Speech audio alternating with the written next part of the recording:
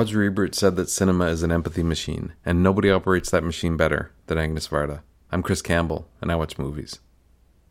As I record this, Agnes Varda is 90 years old. Her most recent film is Faces, Places, which was released in 2017, and she co-directed the film with photographer JR. They travel across France, they meet people, take pictures, and paste those pictures onto buildings and vehicles and all sorts of other places. At the core of the film is the way that Varda connects with people. And she connects with JR, and we follow their relationship as it develops. And we find these amazing connections between Varda, JR, and all these other people. And it really is similar to what she does in her other documentaries, especially The Gleaners and I, where she went around France and connected with different people and looked at the whole idea of disposable culture and things like that. With her documentary, The Beaches of Agnes, she looked at her own life and thought about how everything connected together and wove together a really remarkable, wonderful film. With some of her other films, Jaco de Nantes, which was about her late husband, Jacques Demy, she reconstructed his films and shot some stuff with him as he was dying of AIDS. And the film was actually completed apparently a week before Demy died. And it's a really remarkable and moving film that ties together so many different things. Agnes Varda is one of my favorite filmmakers. I think I've watched more films by her than any other filmmaker. And definitely on Letterboxd, I've logged more films by her every year, usually, than any other director. And Agnes Varda works in a really...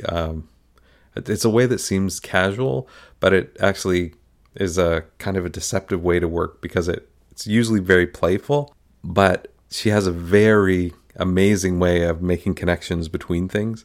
And then as those connections start to grow, you realize more about the characters, about the situations, and about life in general. She's worked in drama and she's worked in documentaries, but her documentaries are really quite amazing, but her dramas shouldn't be overlooked either.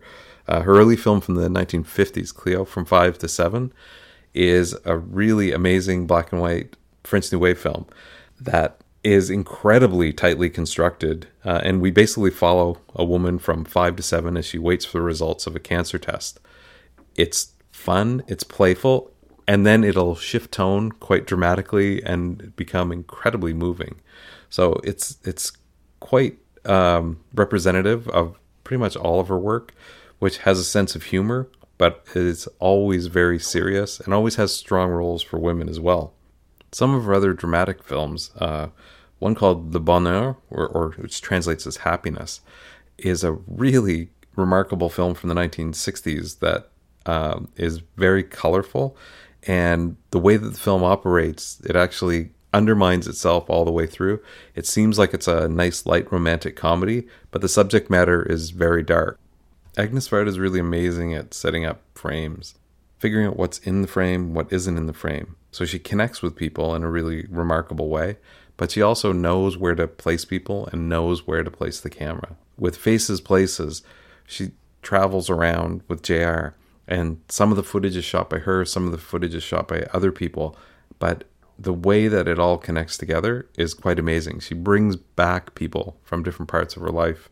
There are references to different films by her and all sorts of other people like from her past that she's able to bring back together and connect. Any Agnes Varda film is worth watching, but I'd like to point out a few others if you like Faces, Places that you could also check out. There's Cleo From 5 to 7 from the 1950s. There's Vagabond from the 1980s, which also is quite remarkable. And then she has hybrid films also like Jaco de Nantes, which is about her late husband Jacques Demy, which is a remarkable blending of documentary and drama.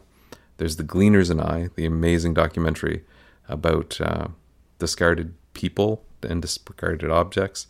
And there's The Beaches of Agnes, which is about her and her life and her films. And all of her films are worth seeing, and I hope you enjoy watching her films. Let me know if you've seen Agnes Varda's films and you share my love for her films as well. Get in touch with me. I'm on Microblog as BitDepth, I'm on Twitter as BitDepth, and I'm on Letterboxd as BitDepth. Thanks for listening to the Microcast. I'm Chris Campbell, and I watch movies.